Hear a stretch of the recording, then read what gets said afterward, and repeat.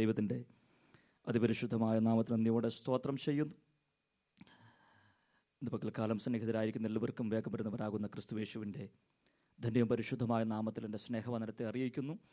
ഇന്നത്തെ ചിന്തയ്ക്ക് വേണ്ടി നമുക്ക് ദൈവവചനത്തിൽ നിന്നൊരു വാക്യം വായിക്കാം. 125 സങ്കീർത്തനം അതിൻ്റെ 3-ാമത്തെ വാക്യം. 125 സങ്കീർത്തനം അതിൻ്റെ 3-ാമത്തെ വാക്യം. അനുഗ്രഹീതമാകുന്ന ഈ ദൈവവചനത്തിനായി ഞാൻ ദൈവത്തിന് നന്ദിയോടെ സ്തോത്രം ചെയ്യുന്നു.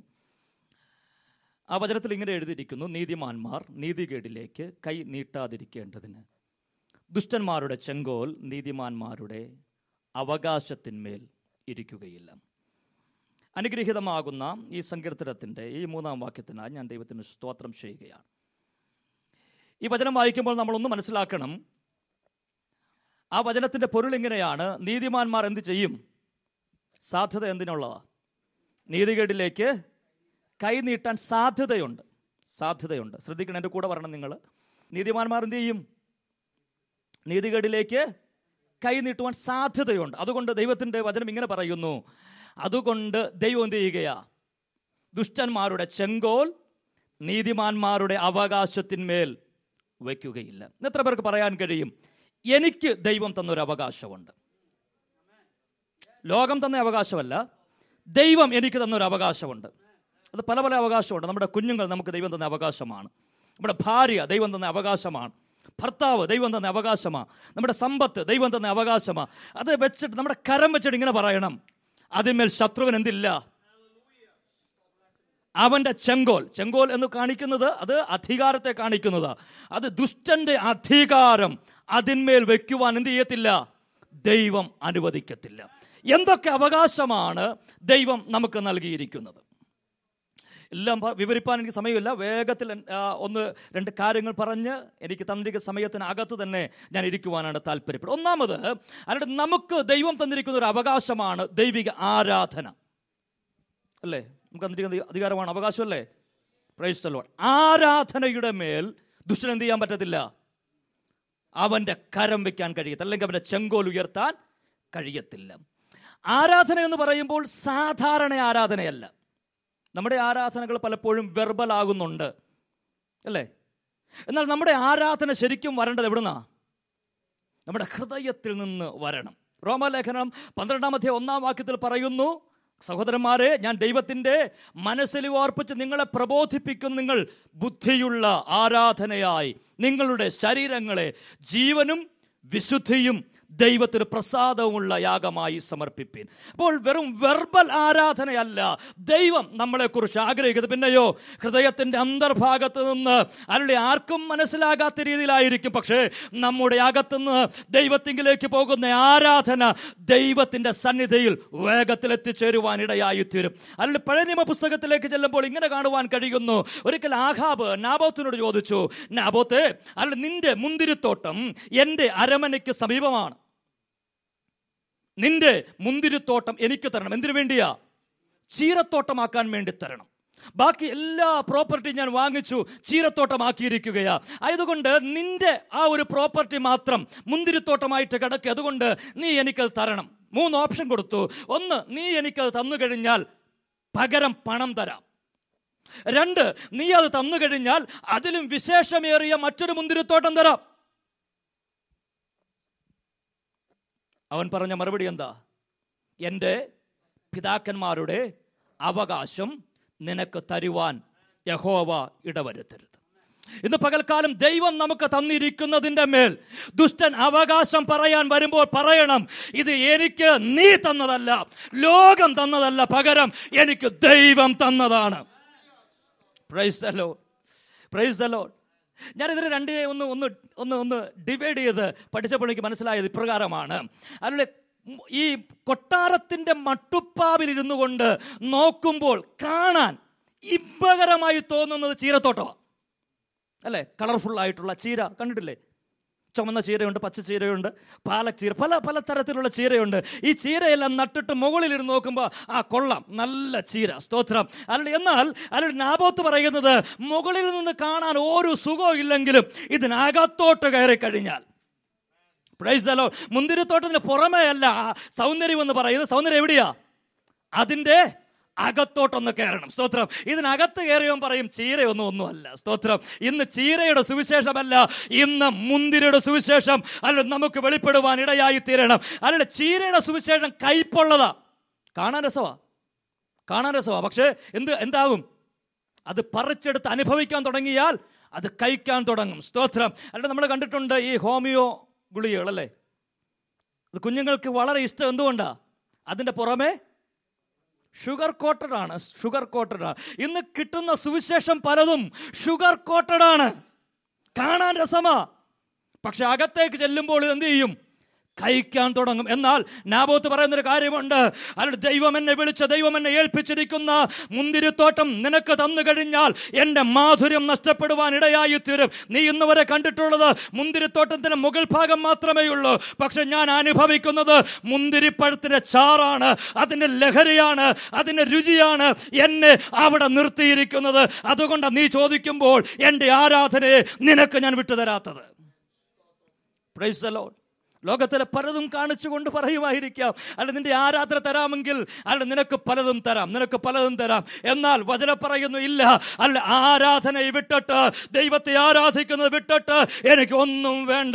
അല്ല, എൻ്റെ ദൈവം എനിക്ക് തന്ന ആരാധന, എൻ്റെ ദൈവം എനിക്ക് തന്ന സൗഭാഗ്യങ്ങൾ, അത് ദൈവത്തെ സ്തുതിക്കുന്നതിലൂടെയാണ്. വചനം പറയുന്നു 23-ാം സങ്കീർത്തനത്തിൽ പറയുന്നത് ഇങ്ങനെയാണ്: നന്മയും കരുണയും എൻ്റെ ആയുഷ്കാലമൊക്കെയും എന്നെ പിന്തുടരും. ഞാൻ യഹോവയുടെ ആലയത്തിൽ, എനിക്ക് ദൈവത്തിൻ്റെ ആലയത്തിൽ വസിച്ചാൽ മതി, ദൈവത്തിൻ്റെ നന്മ എനിക്ക് തരുവാൻ ഇടയായി തീരും.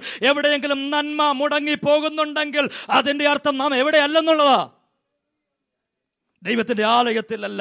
ദൈവത്തിൻ്റെ ആലയത്തിലേക്ക് മടങ്ങി വന്നു കഴിഞ്ഞാൽ ദൈവത്തിന് നന്മ കൊണ്ട് നിറയ്ക്കുവാൻ ദൈവമാകുന്ന കർത്താവ് ശക്തിയുള്ളവനാണ്. ഇവനോട് ചോദിച്ചാൽ അവൻ പറയും, മുന്തിരിത്തോട്ടത്തിനകത്ത് കയറിക്കഴിഞ്ഞാൽ ആ മുന്തിരി പഴങ്ങളുടെ ആ സൗന്ദര്യം ഒന്ന് ആസ്വദിക്കാൻ തുടങ്ങിക്കഴിഞ്ഞാൽ, അതിൽ നിന്നൊരു മുന്തിരിക്കായ് പറിച്ച് അതൊന്ന് രുചിക്കാൻ തുടങ്ങിക്കഴിഞ്ഞാൽ പറയും, ചീര എവിടെ കിടക്കുന്നു, മുന്തിരിപ്പഴം എവിടെ കിടക്കുന്നു.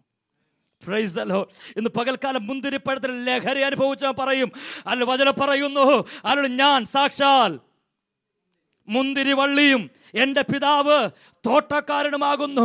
അതിനകത്തേക്ക് എന്നെ എൻ്റർ ചെയ്യിപ്പിച്ച ഒരു ദൈവമുണ്ട്, എന്നെ അതിനകത്തേക്ക് കൊണ്ടുവന്ന ഒരു ദൈവത്തിൻ്റെ സാന്നിധ്യമുണ്ട്. അത് മറന്നിട്ട് ചീരയുടെ ഭംഗി കാണും എനിക്ക് തയ്യാറല്ല. ഇന്ന് പകൽക്കാലം എത്ര പേര് പറയും, പുറമേ കാണുന്ന ഭംഗി കണ്ടുകൊണ്ട് ആരാധിക്കുവാനല്ല, എൻ്റെ ഹൃദയത്തിൽ നിന്ന് ദൈവത്തെ ഒന്ന് ആരാധിക്കുവാൻ. Praise the lord. അതാണ് റോമാലേഖനം 12:1 പറയുന്നത്, നിങ്ങൾ ബുദ്ധിയുള്ള ആരാധനയായി നിങ്ങളുടെ ശരീരങ്ങളെ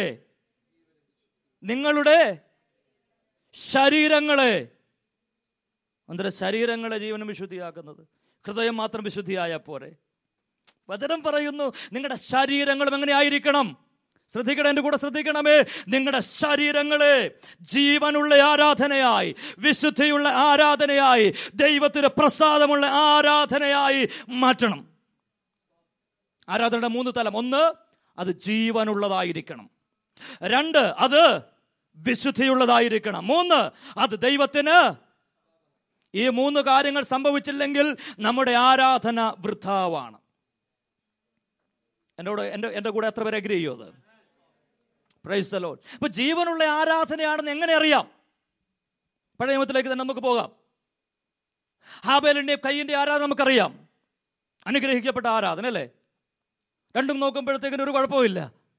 കയ്യിന്റെ ആരാധനയ്ക്ക് അവൻ ഏറ്റവും നല്ല വസ്തുക്കളെ കൊണ്ടത്. പക്ഷേ വചനം പറയുന്നു, കയ്യിനിലും അവന്റെ യാഗത്തിലും ദൈവം പ്രസാദിച്ചില്ല. കയ്യിനിലും. 1, എവിടെയാ പ്രസാദിക്കേണ്ടത്? നമ്മിൽ പ്രസാദിക്കണം. അത് കഴിഞ്ഞിട്ടാ യാഗവസ്തുത നോക്കുന്നത്. നമ്മൾ ക്ലിയർ ആണെങ്കിൽ നമ്മുടെ ആരാധന ആര് സ്വീകരിക്കും? എന്നാൽ ഹാബേലിനെ നോക്കിക്കേ, ഹാബേലിലും അവന്റെ യാഗത്തിലും. Price the Lord. ഇപ്പൊ കയ്യൻ കൊണ്ടുവന്നത് കൊള്ളാത്ത സാധനമൊന്നുമല്ല, അവന് ഉള്ളതിലും ഏറ്റവും ബെസ്റ്റ് അവൻ കൊണ്ടുവന്നു. പക്ഷെ അവന്റെ മനോഭാവം ദൈവം നോക്കിയപ്പോൾ ദൈവസന്നിധിയിൽ നേരുള്ളതായിട്ട് കണ്ടില്ല, അതുകൊണ്ട് അവനിൽ പ്രസാദിച്ചില്ല. ഇന്ന് പകൽക്കാലം ആരെങ്കിലും നിർബന്ധിക്കൊണ്ട് നിങ്ങൾ ആരാധിക്കണ്ട, അല്ലെങ്കിൽ കരമുയർത്താൻ പറയുന്നതുകൊണ്ട് കരമുയർത്തണ്ട, അല്ലെങ്കിൽ നിങ്ങൾ സ്തോത്രം പറയാൻ പറയുന്നതുകൊണ്ട് നിങ്ങൾ സ്തോത്രം പറയണ്ട. നിങ്ങളുടെ അകത്തളങ്ങളിൽ അല്ലെങ്കിൽ ദൈവത്തിന്റെ അല്ലെങ്കിൽ സന്നിധിയിലായി ഇരിക്കുന്നത് ബോധ്യമുണ്ടെങ്കിൽ നിങ്ങളുടെ നാവിൽ നിന്ന് അറിയാതെ നിങ്ങൾക്ക് സ്തോത്രം പറയാൻ കഴിയും. സ്തോത്രം. അല്ലെങ്കിൽ കയ്യനും കാബേലിനും തമ്മിലുള്ള വ്യത്യാസം ഞാൻ ഇങ്ങനെയാണ് പഠിച്ചത്. അല്ലെങ്കിൽ കയ്യൻ കൊണ്ടുവന്ന സാധനങ്ങളും ഒക്കെ ജീവനുള്ളത് തന്നെയാണ്. ആണോ? ഞാൻ പറയാം, അവൻ കൊണ്ടുവന്നൊരു ചേനയാന്ന് വിചാരിക്കുക. ചേന കണ്ടിട്ടുണ്ടല്ലോ, ചേനയ്ക്ക് പാസ്റ്റർ എവിടെ ജീവൻ? നിങ്ങൾക്ക് ചേനയുടെ ജീവൻ കാണണമെങ്കിൽ അവൻ വരുന്ന വരവ് നോക്കിയാൽ മതി. ആ ചേനയൊക്കെ എടുത്ത് തലയിൽ വെച്ചോണ്ട് വരുമ്പോഴത്തേക്ക് ഇതിങ്ങനെ ഇടുന്ന് അനങ്ങി വരിക. അപ്പം ഞാൻ ചേന മാത്രം എടുത്തത് വേറെ ഒന്നുമല്ല, അത് ഇച്ചിരി വലുതാണല്ലോ കാണാനേ. അപ്പോൾ ഈ ആരാധനയ്ക്ക് വരുമ്പോൾ കാണാൻ ഭംഗിയായിട്ടുള്ള സാധനങ്ങളൊക്കെ ഉണ്ട്, അതും കൊണ്ടുവരും. ഇത് ഇങ്ങനെ അനങ്ങിക്കൊണ്ടിരിക്കുക പറയും, അല്ല ഇതിന് ജീവനുണ്ട്. പക്ഷെ കൊണ്ട ഇട്ട് കഴിഞ്ഞാൽ പിന്നെ എന്ത് ചെയ്യത്തില്ല, പിന്നെ അനങ്ങത്തില്ല, അവിടെ ഇരിക്കത്തേ ഉള്ളൂ. ഇപ്പം ജീവനുണ്ടോയെന്ന് ചോദിച്ചാൽ ഉണ്ട്. ആ ജീവൻ കാണണമെങ്കിൽ എപ്പോൾ പോകണമെന്നറിയാമോ? അതിനെ പീസാക്കി മുറിച്ച്, എങ്ങനെയാണ് കൃഷി ചെയ്യുന്നത് നമ്മൾ? ചേന കൃഷി ചെയ്യുന്നത് എങ്ങനെയാണ്? അതിനെ മുറിച്ച് അതിനെ ചാണകവെള്ളത്തിൽ അത് മുക്കി മാറ്റി ഒരാഴ്ച വെച്ച് കഴിയുമ്പോൾ മുള ഇങ്ങനെ. ചിലരിങ്ങനെയാണ് ആരാധനയ്ക്ക് വന്നാൽ ഒന്നും അനങ്ങത്തില്ല, കുറച്ച് നാൾ കഴിഞ്ഞിങ്ങനെ പതുക്കെ ഒരു മുളയൊക്കെ പൊട്ടി പുറപ്പെട്ടു വരും. അപ്പോഴത്തേക്കിന് ആരാധനയും കഴിയും, കർത്താവിൻ്റെ വരവും കഴിയും, കർത്താവ് പോവുകയും ചെയ്യും. എന്നാൽ ഹാബേലിൻ്റെ ആരാധന നോക്കിക്കേ, യാഗവസ്തു. അവൻ പോകുമ്പോഴത്തേന് അവൻ്റെ കൂടെ തുള്ളിക്കളിച്ചു കൊണ്ടുവരുന്ന ഒരു യാഗവസ്തു. സ്തോത്രം. അവനോട് പറയണ്ട, ആടാ നീ വാ എന്നൊന്നും പറയൊന്നും വേണ്ട. പിന്നെ എന്ത് ചെയ്യുക? അവൻ്റെ കൂടെ ഇങ്ങനെ വന്നുകൊണ്ടിരിക്കുക. സ്തോത്രം. അപ്പോൾ ജീവനുള്ളതാണോ എന്ന് തൊട്ടു നോക്കുകയൊന്നും വേണ്ട, അവൻ്റെ ആ പ്രവൃത്തി തന്നെ അറിയാതെ ജീവനുള്ളതാണെന്ന്. സ്തോത്രം. അല്ല, രണ്ടാമത് പറയുന്നത് വിശുദ്ധിയുള്ളത്. ചേനയ്ക്ക് എവിടെയാ വിശുദ്ധി? അങ്ങോട്ട് പോയാൽ കഴിഞ്ഞാൽ ആരെങ്കിലും തൊട്ട് കഴിഞ്ഞാൽ അവിടെ ചൊറിയും. ഞാൻ പണ്ട് ഗൾഫിൽ പോയപ്പോൾ ഇങ്ങനെ പറഞ്ഞു, ഈ ചൊറിയണം എന്ന് പറയുന്ന സാധനമുണ്ട് കേരളത്തിലല്ലേ? ചൊറിയണം അല്ല, ചൊറിതണം അല്ലേ, ഇവിടെ ഉണ്ടല്ലേ ഈ സാധനത്തെ. ഞാൻ വിചാരിച്ചു ഈ ഗൾഫിൽ പോകുമ്പോഴത്തേന് ആൾക്കാരുടെ സ്വഭാവം മാറുമെന്ന് വിചാരിച്ചു. അങ്ങനെയാണ് കേരളത്തിൽ നിന്ന് ഒരെണ്ണം പൊക്കിക്കൊണ്ട് എന്ത് ചെയ്യാം, ഗൾഫിൽ കൊണ്ടുപോയി കൊണ്ട് വെച്ചേക്കാമെന്ന് വിചാരിച്ചു. പക്ഷേ അവിടെ ചെന്നപ്പോൾ അവർ പറഞ്ഞത്, എൻ്റെ പൊന്നുവാസ, കേരളത്തിൽ നിന്ന് അത് കൊണ്ടുവന്ന് ഗൾഫിൽ വെച്ചാലും ഇംഗ്ലണ്ടിൽ കൊണ്ട് വെച്ചാലും അമേരിക്ക കൊണ്ട് വെച്ചാലും അതിൻ്റെ സ്വഭാവം എന്താ?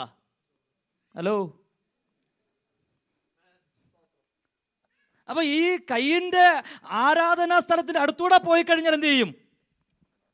പിന്നെ നമുക്ക് ചൊറിച്ചില്ല, ഭയങ്കര ചൊറിച്ചില്ല. സ്തോത്രം.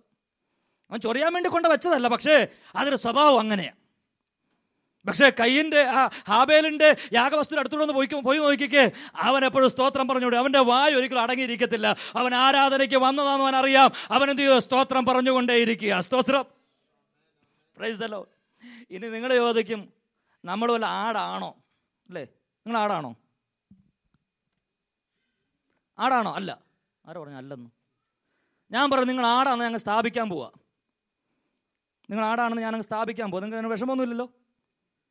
നമ്മുടെ പ്രാർത്ഥന എങ്ങനെയാണ്? ആട് കരയുന്നത് എങ്ങനെയാണ്? മേ എന്നല്ല തീരുന്നേ. അപ്പം നിങ്ങൾ പ്രാർത്ഥന നോക്കിയ, ദൈവമേ സഹായിക്കണമേ, അനുഗ്രഹിക്കണമേ, വിടുവിക്കണമേ, മേ, എല്ലാത്തരത്തിലും മേ ഉണ്ടെന്ന് പറഞ്ഞു കഴിഞ്ഞാൽ നമ്മൾ ആടല്ലെന്ന് പറഞ്ഞു കഴിഞ്ഞാലും ദൈവം സമ്മതിക്കത്തില്ല.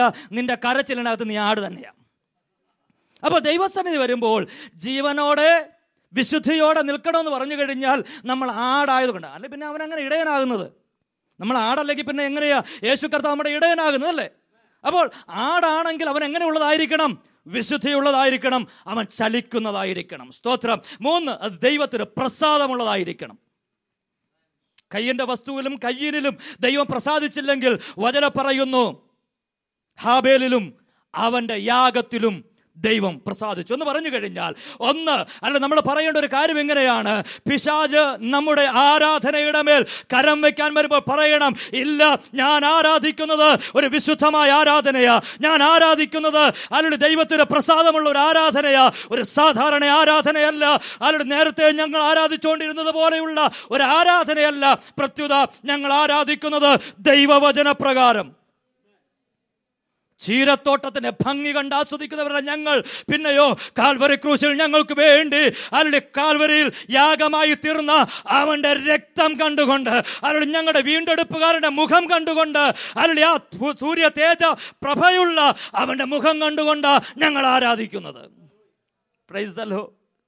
അപ്പോൾ നമുക്ക് ആരാധിക്കുവാനുള്ള ഒന്നാമത്തെ കാരണമെന്ന് പറയുന്നത് അതിലൂടെ എനിക്ക് എന്തെങ്കിലും ദൈവം തന്നതുകൊണ്ടൊന്നുമല്ല. ആണോ? ദൈവം എനിക്ക് എന്തെങ്കിലും തന്നുകൊണ്ടാണ് ഞാൻ ആരാധിക്കേണ്ടത്? ഞാൻ എപ്പോഴും ചർച്ചയിൽ പറയും, നിങ്ങളെ വീണ്ടെടുത്തത് കൊണ്ട് നിങ്ങൾ ആരാധിക്കണം. നിങ്ങൾക്കൊരു നിത്യത ഉള്ളതുകൊണ്ട് നിങ്ങൾ ആരാധിക്കണം. Praise the lord. ദൈവം നിങ്ങളെ സ്നേഹിക്കുന്നത് കൊണ്ട് നിങ്ങൾ ദൈവത്തെ ആരാധിക്കണം. ഇനി ഇവിടെ ഒന്നും ഇല്ലെങ്കിൽ പോലും എൻ്റെ ആരാധന കുറഞ്ഞു പോകത്തില്ല. കൊടുങ്കാറ്റ് പോലെ എൻ്റെ ജീവിതത്തിൽ പ്രശ്നങ്ങൾ ഏറി വരുമ്പോഴും അതിൻ്റെ നടുവിലാണ് നിലനിർത്തുന്നത് ദൈവത്തെ ആരാധിക്കുന്നതിലൂടെയാ. ഇന്ന് പകൽക്കാലം വിളിച്ചു പറ, എന്നെ നിർത്തിയിരിക്കുന്നത് ദൈവത്തെ ആരാധിക്കുന്നതില്ല. സ്തോത്രം. ഒന്ന്, ആരാധനയുടെ മേൽ കരം വയ്ക്കുവാൻ ദൈവം സമ്മതിക്കുകയില്ല. രണ്ട്, ദൈവം നിന്റെ നന്മയുടെ മേൽ പിശാചിന്റെ കരം വയ്ക്കുവാൻ ദൈവം സമ്മതിക്കത്തില്ല. നമ്മുടെ നന്മയുടെ മേൽ വെക്കാൻ ദൈവം സമ്മതിക്കുവോ? Price the Lord. നമ്മുടെ കുഞ്ഞുങ്ങൾ ദൈവത്തിന്റെ നന്മയാ അല്ലേ? ആ കുഞ്ഞിനെ കുഞ്ഞുമായിട്ട് ആരെങ്കിലും വഴക്കുണ്ടാക്കാൻ വന്നു കഴിഞ്ഞാൽ എന്നാൽ വഴക്കുണ്ടായിക്കോട്ടെ പറഞ്ഞ് നമ്മൾ നോക്കി വയ്ക്കുവോ? അവൻ വഴക്കുണ്ടാക്കട്ടെ, അവൻ കുഴപ്പമൊന്നുമില്ല, അവൻ ഇച്ചിരി പഠിക്കണം എന്നൊക്കെ പറഞ്ഞ് നമ്മൾ നോക്കി വയ്ക്കുവോ? ഇല്ല. നന്മയുടെ മേൽ എന്തില്ല വെക്കാൻ ദൈവം സമ്മതിക്കത്തില്ല. ഒരിക്കൽ ഗിദെയോനോട് അല്ല ദൈവത്തിന്റെ ദൂതൻ, യഹോവയുടെ ദൂതൻ ഇറങ്ങി വന്ന് ഇങ്ങനെ പറഞ്ഞു, അല്ലയോ പരാക്രമശാലിയേ, യഹോവ നിന്നോട് കൂടെയുണ്ട്. നിങ്ങൾ ആ ന്യായാധിപന്മാരുടെ പുസ്തകം 6-ാം അധ്യായം നിങ്ങളൊന്ന് വായിച്ചു നോക്കിക്കഴിഞ്ഞാൽ ഗിദെയോൻ ചെയ്യുന്ന പരാക്രമം എന്താണെന്ന് നിങ്ങൾക്കറിയാവോ? ഞാൻ അതിനകത്ത് വായിച്ചിട്ട് ഒരു പരാക്രമം കാണുന്നില്ല. പക്ഷേ അവനെ യഹോവയുടെ ദൂതൻ വന്ന് വെറുതെ വിളിക്കുകയല്ല. യഹോവയുടെ ദൂതൻ വിളിക്കണമെങ്കിൽ അതിനൊരു കാരണം വേണം അല്ലേ? അല്ലയോ പരാക്രമശാലിയെ, ദൈവം നിന്നോട് കൂടെ ഉണ്ടെന്ന് പറഞ്ഞപ്പോൾ ഇവൻ ഞെട്ടിത്തിരിഞ്ഞ് അവൻ്റെ മുഖത്തേക്ക് നോക്കി ചോദിച്ചു, നീ എന്താ വിളിച്ചത് പരാക്രമശാലിയെന്നു? ഞാൻ എന്ത് പരാക്രമം ചെയ്തു? അവൻ പറഞ്ഞു, അല്ല നീ ചെയ്ത പരാക്രമം നിനക്കറിയത്തില്ലെങ്കിലും ഞങ്ങൾക്കത് മനസ്സിലായി എന്ന് പറഞ്ഞു കഴിഞ്ഞാൽ ഹല്ലേലൂയ, മിദ്യാന്യർ വരുന്ന വഴി മനസ്സിലാക്കിയവൻ ഗിദെയോൻ. ഗോതമ്പ് കൊയ്ത്തുകാലത്ത് നേരെ വരുന്നത് എങ്ങോട്ടാ? ഗോതമ്പ് മെതിക്കളങ്ങളിലേക്കാണ് മിദ്യാന്യർ വരുന്നത്. മുന്തിരിപ്പഴം പറിക്കുമ്പോൾ നേരെ ചക്കുകളുടെ അടുക്കലേക്കാണ് ആര് വരുന്നത്? മിദ്യാന്യൻ വരുന്നത്. അപ്പോൾ അല്ലെങ്കിൽ ഗിദെയോൻ ഒരു കാര്യം മനസ്സിലായി, അല്ല ഇത് രണ്ടും രണ്ട് സമയത്ത് ഉണ്ടാകുന്ന സാധനമായതുകൊണ്ട് അല്ലെങ്കിൽ ശത്രു വരുന്നത് ഏതെങ്കിലും ഒരു ദിശയിലേക്കായിരിക്കും. അതുകൊണ്ട് അവൻ ചിന്തിച്ചു, എൻ്റെ വഴി ഞാനൊന്ന് മാറ്റിപ്പിടിക്കാൻ പോവുകയാ. അല്ലെങ്കിൽ എല്ലാവരുടെയും വസ്തുവകകൾ പോയാലും എല്ലാവരുടെയും നന്മ ശത്രു എടുത്തുകൊണ്ട് പോയാലും അല്ല ഞാൻ നട്ട് അല്ല ദൈവം വളർത്തിയെടുത്ത് എനിക്ക് തന്ന നന്മയെ ഞാൻ അവൻ്റെ വഴിയിൽ നിന്ന് മാറ്റിവെക്കും. അവൻ ചെയ്ത പരാക്രമോതാ. അല്ല ഇന്ന് പകൽക്കാലം അല്ല ശത്രു വരുന്ന വഴി നമുക്കറിയാം, അവൻ കൊണ്ടുപോകുന്ന വഴി നമുക്കറിയാം, എന്നിട്ട് അവിടെ കൊണ്ടയിട്ട് കഴിഞ്ഞാൽ ദൈവം അതിന് ഉത്തരവാദിയല്ല. ഇന്ന് പകൽക്കാലം അല്ല ദൈവം അല്ല നിനക്ക് ബുദ്ധി തന്നിരിക്കുന്നത്, ദൈവം നിനക്ക് ജ്ഞാനം തന്നിരിക്കുന്നത് ശത്രുവിൻ്റെ വഴിയെ വിട്ടൊഴിയാൻ വേണ്ടിയാ. നമ്മൾ ചിലർ പറയുന്നത് ശത്രു വന്നാൽ കുഴപ്പമൊന്നുമില്ല, ഞങ്ങൾ ജയമെടുക്കും. വർഷങ്ങളായിട്ട് മിദ്യാന്യൻ വന്ന് കൊണ്ടുപോകുന്നിട്ട് ഇതുവരെ എന്ത് ചെയ്തിട്ടില്ല? ഇസ്രായേൽ മക്കൾ മൊത്തം നിന്നിട്ടും ജയം എടുക്കാൻ പറ്റിയിട്ടില്ല. അപ്പോൾ അതിനകത്ത് ഒരുത്തം പറയുക, ഞാൻ എന്തായാലും അവൻ്റെ മുമ്പിലിട്ടിട്ട് ഭാഗ്യം പരീക്ഷിക്കാൻ തയ്യാറല്ല, ഞാൻ മാറ്റിയിട്ട് അതിനൊന്ന് മെതിക്കാൻ പോവാ. ഇന്ന് പകൽക്കാലം പറയണം, അല്ലെങ്കിൽ ഞാൻ മാറ്റിയിട്ട് അതിനൊന്ന് മെതിക്കാൻ പോവുകയാ. ദൈവം നിനക്ക് തന്നത് അല്ല നീ നട്ടത്, നീ അധ്വാനിച്ചത് അല്ല നീ അല്ലെ കഴിഞ്ഞ നാളുകളിൽ ദൈവസന്നിധി പ്രാപിച്ചെടുത്ത ഒരു നന്മ പോലും ശത്രുവിന് ഞാൻ വിട്ടുകൊടുക്കത്തില്ലെന്ന് ഇന്ന് പകൽക്കാലം പറയണം. എൻ്റെ അനുഗ്രഹത്തെ നോക്കിക്കൊണ്ട് എൻ്റെ നന്മയെ നോക്കിക്കൊണ്ട് ശത്രു വരുമ്പോൾ ഇന്ന് പകൽക്കാലം വിളിച്ചു പറയണം, ശത്രുവേ നീ തന്നതല്ല, എൻ്റെ ദൈവം എനിക്ക് തന്ന നന്മയാണ്, അത് നിനക്കുള്ളതല്ല, അത് എനിക്കും എൻ്റെ കുടുംബത്തിനും വേണ്ടിയുള്ളതാണ്. ചിലർക്ക് നന്മ കയ്യിൽ കിട്ടും. ഞാൻ പറയാറുള്ളൊരു കാര്യമുണ്ട്, മിക്കവാറും എല്ലാ സ്ഥലങ്ങളിലും ഞങ്ങളുടെ നാട്ടിലുണ്ട്, ഗവൺമെൻറ് ഉദ്യോഗസ്ഥരൊക്കെ ഉണ്ട്. അവർ 1-ാം തീയതി ശമ്പളം കിട്ടും. അവർക്ക് ഒരു 15-ാം തീയതി കഴിയുമ്പോഴത്തേക്കിന് ഒന്നെങ്കിൽ ലോൺ എടുക്കാൻ പോകും, അല്ലെങ്കിൽ ബ്ലേഡുകാരനെ കാണാൻ പോകും, അല്ലെങ്കിൽ കടം പറയാൻ പോകും. ഞാൻ പറഞ്ഞു, ദൈവം നിനക്ക് അതിലേക്ക് അനുഗ്രഹമാണെങ്കിൽ അത് 15 ദിവസത്തിനുള്ളതല്ല, അത് 30 ദിവസത്തിനുള്ളതാണ്. എത്ര പേരത് വിശ്വസിക്കുന്നു? ദൈവം ആ ഒരു അനുഗ്രഹം തരുന്നതെങ്കിൽ 15 ദിവസം കഴിയുമ്പോഴത്തേക്കിന് കരം നീട്ടുകയല്ല ചെയ്യുന്നത്. പിന്നെയോ ദൈവം തന്ന അനുഗ്രഹമാണെങ്കിൽ അത് 30 ദിവസം അല്ലെ 31 ദിവസത്തേക്കിന് അതിനെന്ത് ചെയ്യും? സമൃദ്ധിയായി തരുന്ന ദൈവമാണ്. അതുകൊണ്ട് അല്ല ദൈവിക നന്മകളുടെ മേൽ കരം വയ്ക്കുവാൻ നോക്കിയാൽ അവനോട് പറയണം, നോ, നിനക്ക് പറ്റത്തില്ല, കാരണം ഇതെൻ്റെ ദൈവം എനിക്ക് തന്ന നന്മയാണ്. 3, നിന്റെ ആരോഗ്യത്തിന്മേൽ ശത്രു തൻ്റെ കരം വയ്ക്കുവാൻ ദൈവം അനുവദിക്കത്തില്ല. ആരോഗ്യത്തിന്മേൽ. സങ്കീർത്തനം 60:7 ഇങ്ങനെ പറയുന്നു, ഗിലെയാദ് എനിക്കുള്ളത്. ഗിലെയാദ് എന്താ? ഗിലെയാദിന്റെ പ്രത്യേകത, ഗിലെയാദിന്റെ പ്രത്യേകത, ഗിലെയാദിലൊരു മനുഷ്യനുണ്ട്, അവൻ്റെ പേരാണ് ഗിലെയാദിലെ നല്ല വൈദ്യൻ. ഗിലെയാദിൽ വേറൊരു സാധനമുണ്ട്, അതിൻ്റെ പേരാണ് ഗിലെയാദിലെ സുഗന്ധക്കുഴമ്പ്. ഗിലെയാദിന്റെ പ്രത്യേകത ഞാൻ പഠിച്ചപ്പോൾ എനിക്ക് മനസ്സിലായ ഒരു കാര്യം, ഗിലെയാദ് ദൈവത്തിൻ്റെ മെഡിക്കൽ കോളേജാണ്. നമ്മുടെ നാട്ടിലെ പോലെ മെഡിക്കൽ കോളേജ് അല്ല. നമുക്കെല്ലാം മെഡിക്കൽ കോളേജ്, മെഡിക്കൽ സ്റ്റോർ, പിന്നെ ഒപ്റ്റിക്കൽ എന്ന് പറയാൻ പറ്റില്ല, ഒപ്പിക്കൽസ് എന്ന് പറയാൻ പറ്റുള്ളൂ. കാരണം 500 രൂപയുടെ കണ്ണാടി എടുത്ത് 2500 രൂപ വിൽക്കുന്ന പാർട്ടികളാണ്. അപ്പോൾ അവനെ നമ്മൾ ഒപ്റ്റിക്കൽസ് എന്ന് വിളിക്കരുത്, ഒപ്പിക്കൽസ് എന്ന് പറയണം. സ്തോത്രം. അപ്പോൾ അതിനകത്ത് മുഴുവന്. പക്ഷേ ദൈവത്തിൻ്റെ മെഡിക്കൽ കോളേജിൻ്റെ പ്രത്യേകത അത് ഫ്രീയാണ്, സൗജന്യമായിട്ട്, അല്ലേ? അങ്ങോട്ട് ചെന്നാൽ മതി, എന്ത് രോഗം സൗഖ്യമാകും. ഇപ്പം നമ്മൾ വചനത്തിനകത്ത് വായിക്കുന്ന ഒരു സ്ത്രീയുണ്ട്, 12 സംവത്സരം രക്തസ്രാവം ബാധിച്ചൊരു സ്ത്രീ, അല്ലേ? ആ സ്ത്രീ പോകാൻ പറ്റുന്ന എല്ലായിടത്തും പോയി. എൻ്റെ ഭാവനയിൽ ഞാൻ പറയുക, അവൾ ആദ്യം പോയത് ഹോമിയോ മെഡിസിൻ ആയിരിക്കും. ഈസിയാണല്ലോ. ഇവിടെ ചെന്ന് ആ ഹോമിയോ മെഡിസിനൊക്കെ മേടിച്ച് കുറേ നാൾ കഴിച്ചു കാണും. കഴിച്ചു കഴിഞ്ഞപ്പോഴത്തേക്കിന് എൻ്റെ ചിന്തയിൽ നേരത്തെ അവൾക്ക് രക്തസ്രാവം മാത്രമേ ഉള്ളായിരുന്നു, ഇപ്പോൾ അവൾക്ക് ഷുഗറും കൂടെ പിടിച്ച് കാണും. അപ്പോൾ ഒന്നുകൂടെ ആഡ് ചെയ്ത് കൊടുത്തു ഷുഗർ. അവൾ പറഞ്ഞ് നിർത്തി, ഇനി ഇവിടെ നിന്ന് കഴിഞ്ഞാൽ അടുത്ത രോഗം പിടിക്കും, അതിനു മുമ്പേ അടുത്തടുത്ത് ചെന്നപ്പോഴാണ് പറഞ്ഞത് ഇവിടെ ആയുർവേദത്തിന് ഇച്ചിരി കാശ് കൂടുതലായതുകൊണ്ട് വീട് വരെ എഴുതി വിറ്റിട്ടാണ് എന്ത് ചെയ്തത്, ആയുർവേദം ചെയ്യാൻ. അത് വചനത്തിൽ വായിക്കുന്നത്, അവളുടെ വീടും വസ്തു എല്ലാം അവൾക്കൊന്നുമില്ല, മൊത്തം വൈദ്യന്മാർക്ക് കൊടുത്തുന്ന വൈദ്യന് കൊടുത്തു. ഓക്കെ, അവിടെ ചെന്ന് കഴിഞ്ഞപ്പോൾ എന്താ ഉള്ളത്? ചവിട്ടുക, തിരുമുക, പിന്നെ എണ്ണയിടുക, കിഴിയിടുക, ഇതൊക്കെ ഉണ്ട്. അവൾ പറഞ്ഞു ഇവിടെ നിൽക്കാൻ എനിക്ക് വയ്യ. അവസാനം കൊടുക്കാൻ കാശില്ലാതെ വന്നു കഴിഞ്ഞപ്പോൾ അവൾ ചിന്തിച്ചൊരു കാര്യമുണ്ട്, മെഡിക്കൽ കോളേജിൽ പോയേക്കാം, അവിടെ ഫ്രീ ആണല്ലോ. BPL കാർഡാണെങ്കിൽ, കേരളത്തിൽ നമുക്കറിയാം, BPL കാർഡാണെങ്കിൽ ഫ്രീ, APL കാർഡാണെങ്കിൽ 2 രൂപ കൊടുത്താൽ മതി, എന്ത് ചെയ്യാം, ചീട്ട് കിട്ടും, പോയി ഡോക്ടറെ കാണാം, മരുന്ന് ഫ്രീ ആണ്. അങ്ങോട്ട് ചെന്നു. ഇവൾ അങ്ങോട്ട് ചെന്ന് മരുന്ന് വാങ്ങിക്കാൻ വേണ്ടി ഡോക്ടറെ അടുത്ത് കയറി. ഡോക്ടർ ഒരു കുറിപ്പൊക്കെ എഴുതി കൊടുത്തു. ആ കുറിപ്പും കൊണ്ട് അവൾ വരുമ്പോഴത്തേക്ക്, ഇത്രയും നീളമുള്ളൊരു കുറിപ്പാണ്, അതും കൊണ്ട് അവർ വെളിയിലോട്ട് വരുമ്പോഴത്തേക്കിന് അവിടെ ഒരു സൂട്ട് കേസൊക്കെ പിടിച്ചൊരു നല്ല ചെറുപ്പക്കാരൻ നിൽപ്പുണ്ട്. ആ ചെറുപ്പക്കാരൻ പതുക്കെ അകത്തോട്ട് ഡോക്ടറെ അടുത്തേക്ക് പോകാൻ വേണ്ടി നിൽക്കുക. ആരാര്? മെഡിക്കൽ റെപ്പ് എന്ന് നമ്മൾ പറയുന്നത്, മെഡിക്കൽ റെപ്രസെൻറ്റേറ്റീവ്. അങ്ങോട്ട് കയറാൻ വേണ്ടി നിൽക്കുക.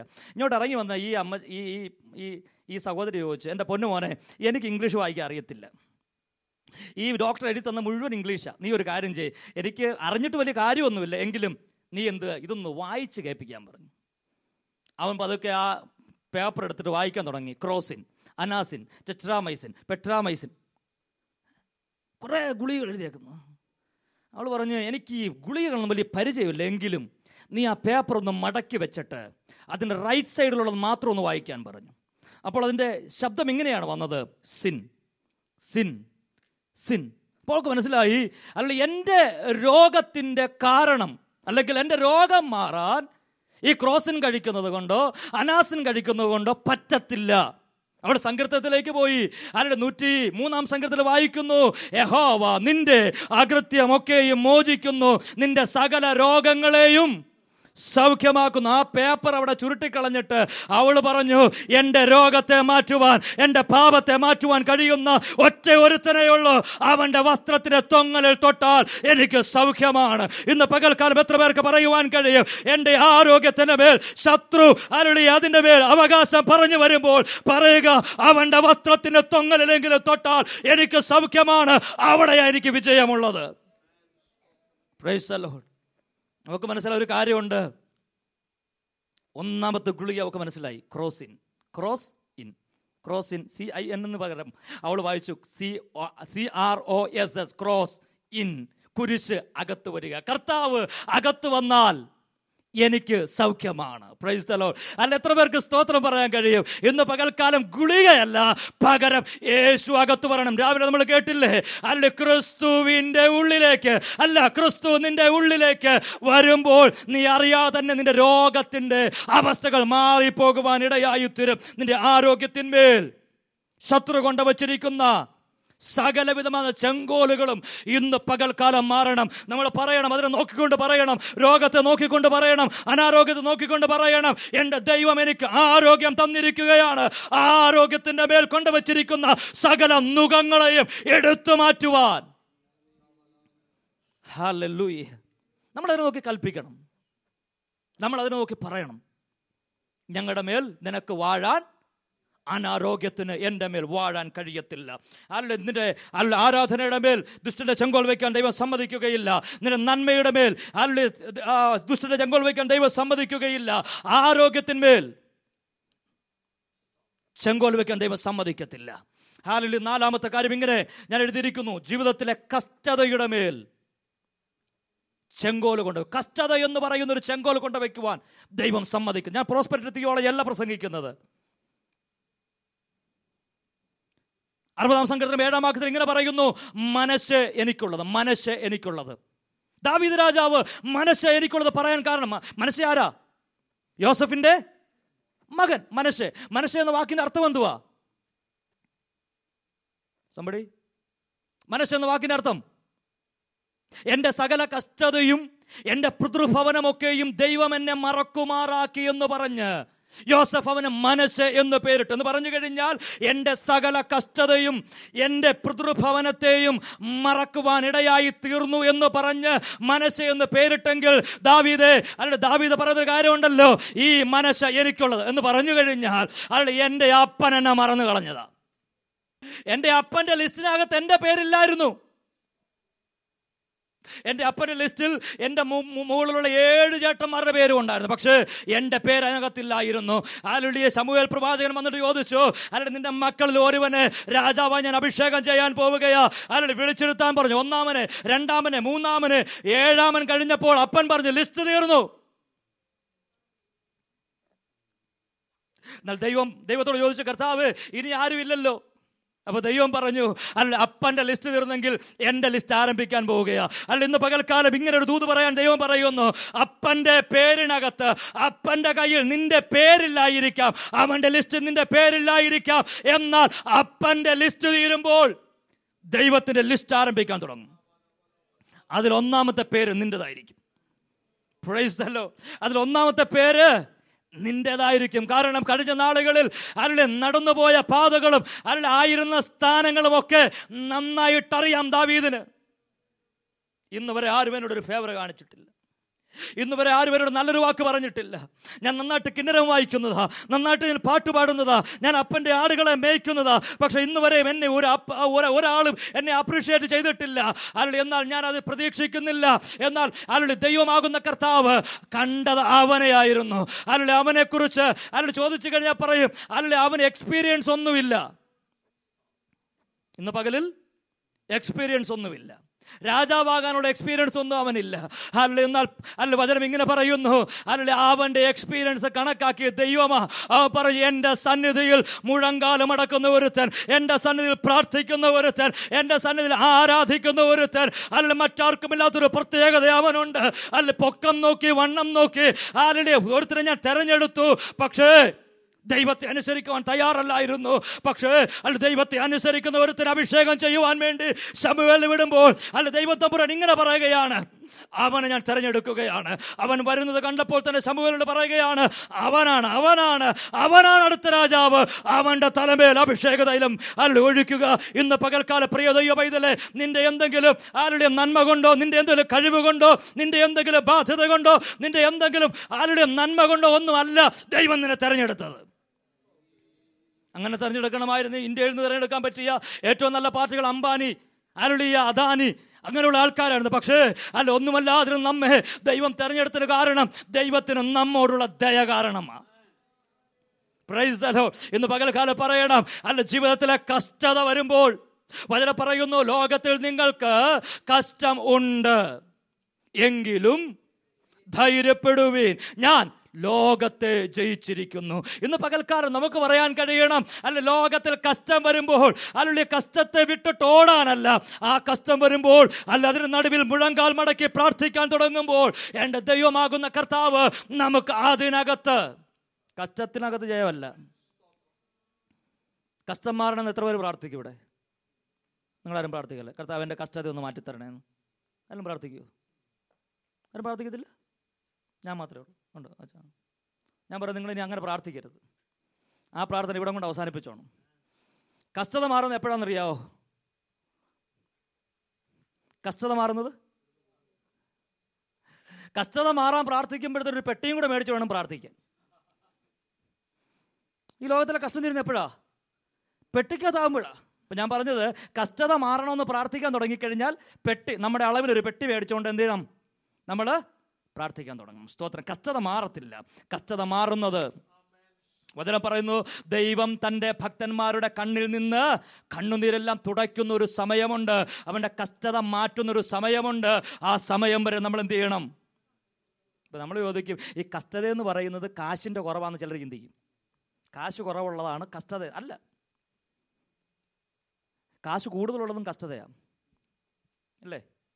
ഉറക്കമേ ഇല്ല, കള്ളം വരുമോ, എടുത്തുകൊണ്ട് പോകുമോ എന്നൊക്കെ ചിന്തിച്ച് എന്ത് ചെയ്യത്തില്ല? ഉറങ്ങത്തില്ല. അറകൾ പലതാണ് ഉണ്ടാക്കി വെക്കുന്നത്. വീട്ടിനകത്ത് സേഫ് ലോക്കർ, ലോക്കറിനകത്ത് പിന്നെ ലോക്കർ, പിന്നെ അതിൻ്റെ ലോക്കർ, പിന്നെ അതിൻ്റെ താക്കോല് കൊണ്ടുവയ്ക്കാൻ വേറൊരു. ഇതിനേക്കാളും വലിയ കഷ്ടത എന്തുകൊണ്ട്? വചനം പറയുന്നത്, ഞാൻ സമാധാനത്തോടെ കിടന്നുറങ്ങും. Praise the lord. കിടന്നുറങ്ങാൻ പറ്റുന്നില്ലെങ്കിൽ നീ നേടിയതല്ല എന്താ? വൃഥാവാ. സ്തോത്രം. അപ്പോൾ അല്ല, ലോകത്തിൽ നിങ്ങൾ കഷ്ടമെന്ന് പറഞ്ഞു കഴിഞ്ഞാൽ അല്ലെങ്കിൽ നമ്മുടെ ജീവിതത്തിനകത്തുള്ള ഞെരുക്കങ്ങൾ, പ്രയാസങ്ങൾ, വേദനകൾ, അല്ലെങ്കിൽ നമുക്ക് അല്പം അസ്വസ്ഥതകൾ വരുമ്പോൾ നമ്മൾ പറയണം, കർത്താവ് ഇതിനകത്തെന്ത് ചെയ്ത് ഞങ്ങൾ വീണു പോകരുത്, അതിൽ നിന്ന് ഞങ്ങളെ പുറത്തെത്തിക്കുവാൻ ഇടയാകണം. നീ ഞങ്ങളുടെ കൂടെ ഉള്ളതാ ഞങ്ങളുടെ ആശ്വാസം. കാരണം വചനം പറയുന്നു, കൂരിരുൾ താഴ്വരയിൽ കൂടെ കടന്നുപോയാലും ഞാൻ ഒരു അനർത്ഥവും ഭയപ്പെടുകരുത്, നീ എന്നോട് കൂടെ ഇരിക്കുന്നുവല്ലോ, നിന്റെ വടിയും കോലും എൻ്റെ ആശ്വാസം എന്ന് പറയുന്നത്. ഈ ഇരുട്ടത്ത് ഞാൻ യാത്ര ചെയ്യുമ്പോഴും എനിക്ക് ടോർച്ചായിട്ട് എൻ്റെ കർത്താവ് കൂടെ ഉള്ളതാ. അല്ലെങ്കിൽ ഞാൻ കുഴിയിൽ വീട് പോകാതിരിപ്പാൻ എൻ്റെ കരം പിടിച്ചിരിക്കുന്ന കർത്താവുണ്ട്. അവനുള്ളത് കൊണ്ട് അല്ലെങ്കിൽ ഇരുട്ടിൽ കൂടെ പോയാലും, ഏത് താഴ്വരയിൽ കൂടെ പോയാലും, ഏത് കുഴിയിൽ കൂടെ പോയി കഴിഞ്ഞാലും എൻ്റെ കരം പിടിച്ച് നടത്തുന്ന ഒരു കർത്താവ് ഉണ്ടെന്നുള്ളതാ എൻ്റെ ബലം. Praise the lord. അതിനേക്കാളും വലിയ അനുഗ്രഹം എന്താ നമുക്ക് വേണ്ടിയത്?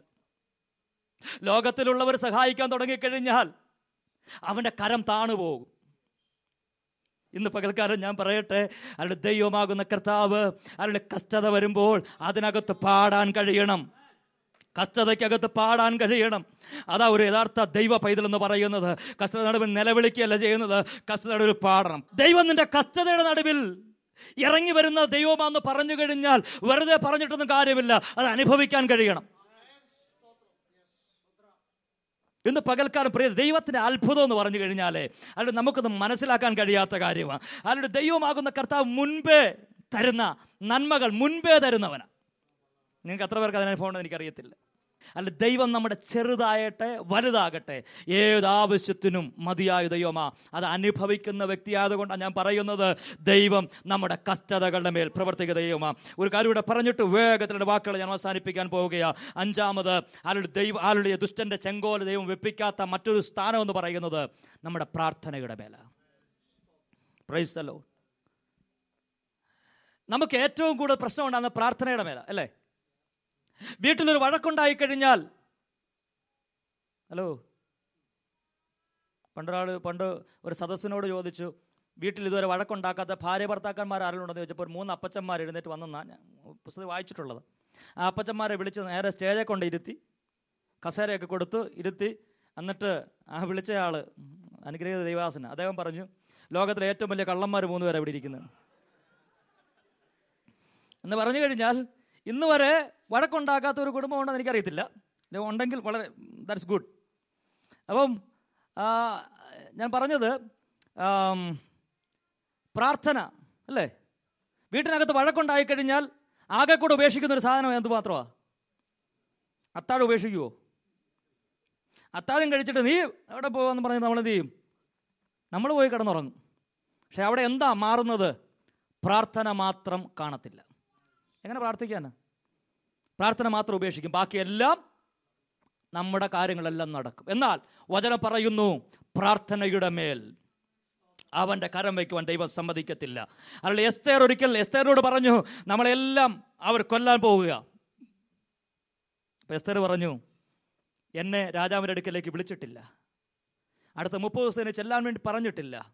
ചെല്ലുമ്പോൾ അവൻ്റെ ചെങ്കോൽ ഉയർന്നില്ലെങ്കിൽ എൻ്റെ തല പോകും. എങ്കിലും ഞാനൊരു കാര്യം ചെയ്യാം, നിങ്ങൾ എനിക്ക് വേണ്ടി 3 ദിവസം ഉപവസിച്ച് പ്രാർത്ഥിക്കുക. നിയമപ്രകാരമല്ലെങ്കിലും ഞാൻ അവിടേക്ക് ചെല്ലും. ഇന്ന് പകൽക്കാല പ്രിയ ദൈവ പൈതലേ, ഹാലുലിയ ബാക്കി എല്ലാത്തിനകത്തും ഹാലു ഒഴുകഴിവുണ്ടെങ്കിൽ ഹാലുടെ ദൈവത്തിൻ്റെ പ്രവർത്തിക്കു വേണ്ടി ഹാലുടെ ഇന്ന് പകൽക്കാലം ഏൽപ്പിച്ചു കൊടുക്കുകയാണെങ്കിൽ അല്ല, പ്രാർത്ഥനയുടെ മുമ്പിൽ ചലിക്കാത്ത പേനയൊന്നുമില്ല. അത് പകൽക്കാലം ചിലരോട് ദൈവത്തിൻ്റെ ആത്മാവ് പറയുന്നു, അല്ല നിന്റെ വിഷയത്തിൻ്റെ മേൽ ചലിക്കാത്ത പേനയുണ്ടെങ്കിൽ ഇന്ന് പകൽക്കാലം പ്രാർത്ഥനയുടെ മുമ്പിൽ ചലിക്കാൻ തുടങ്ങും. അവൻ നിന്റെ പേപ്പർ ഒപ്പിടാതെ അവന് പിന്നെ സമാധാനം കാണത്തില്ല. 3 ദിവസം എനിക്ക് വേണ്ടി ഉപവസിച്ച് പ്രാർത്ഥിക്കുക. ഞാൻ എന്ത് ചെയ്യാം? പോകാം. അവൾ 3-ാമത്തെ ദിവസം നേരെ ചെല്ലുമ്പോഴത്തേക്കിന് രാജാവ് ഇങ്ങനെ ഇരിക്കുക. അവളവിടെ വന്ന് നിൽക്കുന്നത് കണ്ടു കഴിഞ്ഞപ്പോഴത്തേക്കിന് വചനം എഴുതിക്ക് ഇങ്ങനെയാണ്, അവളോട് കൃപ തോന്നി അവൻ്റെ പൊൻചെങ്കോൽ അവളുടെ നേരെ നീട്ടി. ഞാൻ പറയുന്നത് അവന് വലിയ ഇഷ്ടമുണ്ടായിട്ടൊന്നുമല്ല. അവന് കയ്യിൽ പൊൻചെങ്കൽ ഉണ്ടെങ്കിലും നീട്ടണമെന്ന് യാതൊരു നിർബന്ധവുമില്ല. പക്ഷേ 3 ദിവസത്തെ ജനത്തിൻ്റെ പ്രാർത്ഥന അവൻ്റെ കരത്തിൻ്റെ അടിയിൽ നിന്ന് അവൻ്റെ കരം പിടിച്ച് പൊക്കുവാനിടയായി തീർന്നു. ഇന്ന് പകൽക്കാലം പ്രിയ ദൈവ പൈതലേ, ലോകത്തിന് നമുക്ക് വേണ്ടി കരമുയർത്തുവാൻ ആഗ്രഹമില്ലെങ്കിലും ഇന്ന് പകൽക്കാലം പ്രാർത്ഥനയുടെ ശക്തി നിന്റെ കരത്തെ മുകളിൽ എത്തിക്കുവാൻ ഇടയായി തീരും. ആ ചെങ്കോൽ നിനക്ക് വേണ്ടി ഉയരുവാൻ ഇടയായി തീരും. അത് ഇന്നലെ ഉയർന്ന കാലുള്ളിയ ചെങ്കോലല്ല, അല്ല മിനിഞ്ഞാന്ന് ഉയർന്ന ചെങ്കോലല്ല. ആ ചെങ്കോൽ ഉയരാൻ തുടങ്ങിയിട്ട് 2000 വർഷം കഴിഞ്ഞു. അല്ലെ അന്ന് ഉയർന്ന കരം അല്ല നമുക്ക് വേണ്ടി ഒന്നും ഉയർന്നിരിക്കുകയാണ്. വചനം ഇങ്ങനെ പറയുന്നു, മോശയുടെ കരം ഉയർന്നിട്ടുണ്ടെങ്കിൽ ഇസ്രായേൽ ജയിക്കും, അവന്റെ കരം താണാൽ ഇസ്രായേൽ തോൽക്കും. ഇന്ന് പകൽക്കാലം ഞാൻ പറയട്ടെ, കാൽവറിയിൽ നമുക്ക് വേണ്ടി ഒരു കരം ഉയർന്നിട്ടുണ്ട്. ആ കരം ഇന്ന് വരെ താണുപോയിട്ടില്ല. ആ കരം ഉയർന്നു നിൽക്കുന്നിടത്തോളം നമുക്ക് ജയം അനിവാര്യമാണ്. നമുക്കിങ്ങനെ പറയാൻ കഴിയും, രാജാവേ നീ എന്തിനാ അല്ലെ പൊൻചെങ്കോൽ ഉയർത്തി ചോദിച്ചാൽ അവൻ പറയും, അല്ല എനിക്ക് ഉയർത്തുമ്പോൾ ഒരാഗ്രഹമില്ലായിരുന്നു, പക്ഷേ എൻ്റെ കരത്തിനെ പിടിച്ച് ഉയർത്തിയ മറ്റൊരു ശക്തിയുണ്ട്. ഇന്ന് പകൽക്കാലം നിന്റെ അരുളിയ പ്രാർത്ഥനയുടെ മേൽ, നിന്റെ ആരാധനയുടെ മേൽ, നിന്റെ ജീവിതത്തിന്മേൽ ശത്രു കൊണ്ടുവയ്ക്കുന്ന ചെങ്കോലുകൾ എടുത്തു കളഞ്ഞിട്ട് ഹല്ലേലൂയ അവന്റെ കരം അല്ലെങ്കിൽ അവന്റെ കൊടി അല്ല യഹോവ നിസ്സി എന്ന് പറഞ്ഞ് അവന്റെ ജയത്തിന്റെ കൊടി നമുക്ക് വേണ്ടി അവൻ ഉയർത്തുവാൻ ഇടയായി തീരും. വചനം പറയുന്നു, വാഴ്ചകളെയും അധികാരങ്ങളെയും ആയുധവർഗം വെപ്പിച്ചു. എവിടെയാ? കാൽവറിയുടെ കൊലമരത്തിൽ. ഇന്ന് പകൽക്കാലം ആ കൊലമരത്തിൽ നമുക്ക് വേണ്ടി അല്ലെ ശത്രുവിന്റെ ആയുധവർഗം വെപ്പിച്ചെങ്കിൽ ഇന്ന് പകൽക്കാലം നമ്മുടെ ജീവിതത്തിൽ നേരിടുന്ന എല്ലാറ്റിന്റെ മേലും ദൈവം നമുക്ക് ജയം നൽകുകയാണ്. അങ്ങനെയെങ്കിൽ ഞാൻ ചോദിക്കട്ടെ, എന്താ നീതിമാന്റെ അവകാശം? വാക്ക് അവസാനിപ്പിക്കാൻ പോകും. എന്താ നീതിമാന്റെ അവകാശം? സങ്കീർത്തനം 16:5 ഇങ്ങനെ പറയുന്നു, നീ എനിക്കുള്ള ഓഹരിയെ പരിപാലിക്കുന്നു, എൻ്റെ അവകാശത്തിൻ്റെയും പാനപാത്രത്തിൻ്റെയും പങ്ക് യഹോവയാകുന്നു. ഇന്ന് പകൽക്കാലം എൻ്റെ അവകാശം എന്ന് പറയുന്നത് ലോകത്തിലെ മറ്റൊന്നുമല്ല. എൻ്റെ അവകാശം എന്ന് പറയുന്നത് കാൽവറി ക്രൂശിൽ എനിക്ക് വേണ്ടി പിടഞ്ഞു മരിച്ച എൻ്റെ കർത്താവ്. ഇന്ന് പകൽക്കാലം ആ കാൽവറി ക്രൂശിലേക്ക് ഒന്ന് നോക്കിക്കേ. അല്ല എനിക്ക് അവകാശം തന്നൊരു ദൈവം, അല്ല എൻ്റെ അവകാശമായി മാറിയ എൻ്റെ ദൈവം. ഇന്ന് പകൽക്കാലം ആ അവകാശമാണ് ദൈവം എനിക്ക് തരുവാനിടയായി തീർന്നത്. ഒരു നിമിഷം നമ്മുടെ കണ്ണുകളെ അടയ്ക്കാം, ഇരിക്കുന്ന ഇരിപ്പിൽ നമുക്കൊന്ന് എഴുന്നേറ്റ് നിൽക്കാം. അല്ല നമുക്ക് ഇങ്ങനെ പറയാം, അല്ല ദുഷ്ടന്മാരുടെ ചെങ്കോൽ എൻ്റെ അവകാശത്തിന്മേൽ, ഇങ്ങനെ പറ, എൻ്റെ അവകാശ മേൽ വെക്കുവാൻ ദൈവം അനുവദിക്കത്തില്ല. ആരുടെ നമ്മുടെ കരം ആരുടെ നെഞ്ചത്തോട് ചേർത്ത് പിടിച്ചിട്ട് പറ, ആരുടെ എല്ലാവരും ചേർത്ത് പറഞ്ഞാട്ടെ, ആരുടെ ദുഷ്ടന്മാരുടെ ചെങ്കോൽ എൻ്റെ അവകാശത്തിന്മേൽ വെക്കുവാൻ ദൈവം അനുവദിക്കത്തില്ല. എൻ്റെ അവകാശത്തിന്മേൽ, ആരുടെ എൻ്റെ അവകാശത്തിന്മേൽ, എൻ്റെ മക്കളുടെ മേൽ, അവരുടെ ഭാവിയുടെ മേൽ, ആരുടെ നന്മയുടെ മേൽ, എൻ്റെ ആരോഗ്യത്തിൻ്റെ മേൽ, ആരുടെ എൻ്റെ ജീവിതത്തിന്മേൽ, എൻ്റെ പ്രാർത്ഥനയുടെ മേൽ, എൻ്റെ ആരാധനയുടെ മേൽ വയ്ക്കുവാൻ ദൈവം അനുവദിക്കത്തില്ല. ഇന്ന് പകൽക്കാലം നമുക്ക് വേണ്ടി കാൽവറി ഉയർന്ന ഒരു കരം, നമുക്ക് വേണ്ടി കാൽവറി ഉയർന്ന ഒരു കരം ഇന്നും നമുക്ക് വേണ്ടി ഉയർന്നു നിൽക്കുകയാണ്. അവന്റെ സകല ആയുധവർഗത്തെയും ആരുടെ ഒടിച്ചു കളഞ്ഞവൻ, സകല ആയുധവർഗത്തെയും നശിപ്പിച്ചു കളഞ്ഞവൻ. ഇന്ന് പകൽക്കാലം ആ കരം നമുക്ക് വേണ്ടി ഉയർന്നു നിൽക്കുകയാണ്. ആ കരം നമുക്ക് വേണ്ടി ഇന്ന് പകൽക്കാലം ഉയർന്നു നിൽക്കുകയാണ്. ലോകത്തിലെ സകല കരവും താണു പോകുമ്പോൾ, ലോകത്തിലെ സകല കരവും താണു പോകുമ്പോൾ ഇന്ന് പകൽക്കാലം ക്ഷീണിക്കാത്തൊരു കരം, ക്ഷീണിക്കാത്തൊരു കരം എനിക്ക് വേണ്ടി കാൽവല ഉയർന്നിട്ടുണ്ട്. ആ കരത്തിന്റെ ശക്തിയാൽ എനിക്ക് രോഗസൗഖ്യമുണ്ട്. ആ കരത്തിന്റെ ശക്തിയാൽ എനിക്ക് വിടുതലുണ്ട്. ആ കരത്തിന്റെ ശക്തിയാൽ എനിക്ക് അനുഗ്രഹമുണ്ട്. ആ കരത്തിന്റെ ശക്തിയാൽ എനിക്ക് ദൈവ പ്രവർത്തികൾ, അത്ഭുതങ്ങൾ, അടയാളങ്ങൾ എന്റെ ജീവിതത്തിൽ സംഭവിക്കുവാൻ ഇടയായി തീരും. എത്ര പേരെന്ന് പകൽക്കാലം വിശ്വസിക്കും? കാൽവറിയിൽ എനിക്ക് വേണ്ടി ചൊരിഞ്ഞ രക്തം എൻ്റെ പാപത്തിന് വേണ്ടിയുള്ളതായിരുന്നു, എൻ്റെ ശാപത്തിന് വേണ്ടിയുള്ളതായിരുന്നു, എൻ്റെ രോഗത്തിന് വേണ്ടിയുള്ളതായിരുന്നു. ആ രക്തം ഇന്നും ജീവിക്കുന്ന രക്തമാണ്. ആ ജീവനുള്ള രക്തം ഇന്ന് പകൽക്കാലവും എന്നിലേക്ക് വ്യാപരിക്കുന്ന രക്തമാണ്. ഇന്ന് പകൽക്കാലം പുതുതായി വന്നിരിക്കുന്ന ആരെങ്കിലും ഉണ്ടെങ്കിൽ, ഇന്ന് വരെ കർത്താവ് യേശുവിനെ സ്വന്തം രക്ഷിതാവും കർത്താവുമായി സ്വീകരിച്ചിട്ടില്ലെങ്കിൽ, ഈ കാൽവറിയിലെ രക്തം നിന്റെ സകല പാവവും പോക്കുവാൻ പര്യാപ്തമായ രക്തമാണ്. എത്ര പേർക്ക് പറയാൻ കഴിയും? തങ്ങളുടെ വലങ്കര ഉയർത്തി എത്ര പേർക്ക് പറയാൻ കഴിയും? ഈ രക്തം ഇന്ന് എന്നെ ഒന്ന് ക്ലെൻസ് ചെയ്യുമാറാകണമേ. ഈ രക്തം ഇന്ന് എന്നെ ഒന്ന് കഴുകുമാറാകണമേ. ഈ രക്തത്തിന്റെ ശക്തി എന്നെ ഇത് സൗഖ്യമാക്കുമാറാകണം. ഈ രക്തത്തിന്റെ ശക്തി എന്റെ ജീവിതത്തിൽ അത്ഭുതം കൊണ്ടുവരുവാൻ ഇടയാകണം. ഈ രക്തത്തിന്റെ ശക്തി നിത്യത അവകാശിയാക്കി എന്നെ തീർക്കണം. ഈ രക്തത്തിന്റെ ശക്തി ജീവന്റെ പുസ്തകത്തിൽ എന്റെ പേർ എഴുതുവാനിടയാകണമെന്ന് എത്ര പേരൊന്ന് പകൽക്കാലം ആഗ്രഹിക്കുന്നു? ആദ്യമായി വന്നവർ, ഇന്ന് പറയും കർത്താവ് യേശുവിന്റെ സ്വന്തം രക്ഷിതാവും കർത്താവുമായി സ്വീകരിക്കാത്തവരുണ്ടെങ്കിൽ തങ്ങളുടെ വലതുകര സ്വർഗത്തിലേക്കൊന്ന് ഉയർത്തിയാട്ടെ. ഞാൻ നിങ്ങൾക്ക് വേണ്ടി പ്രാർത്ഥിക്കാൻ ആഗ്രഹിക്കുകയാണ്. ഇന്ന് പകൽക്കാലം യേശുവിന് വേണ്ടി എന്റെ ഹൃദയത്തെ കൊടുക്കുവാൻ ഞാൻ ആഗ്രഹിക്കുകയാണ്. എനിക്ക് വേണ്ടി പ്രാർത്ഥിക്കണം. ഇന്ന് പകൽക്കാലം ദൈവമാകുന്ന കർത്താവിന്റെ പ്രവൃത്തി നമുക്ക് വേണ്ടി വെളിപ്പെടുവാൻ ഇടയാകട്ടെ. ഹല്ലേലൂയ. ഇന്ന് പകൽക്കാലം കർത്തൃകരങ്ങളിലേക്ക് ഒന്ന് ഏൽപ്പിച്ചു കൊടുക്കുക.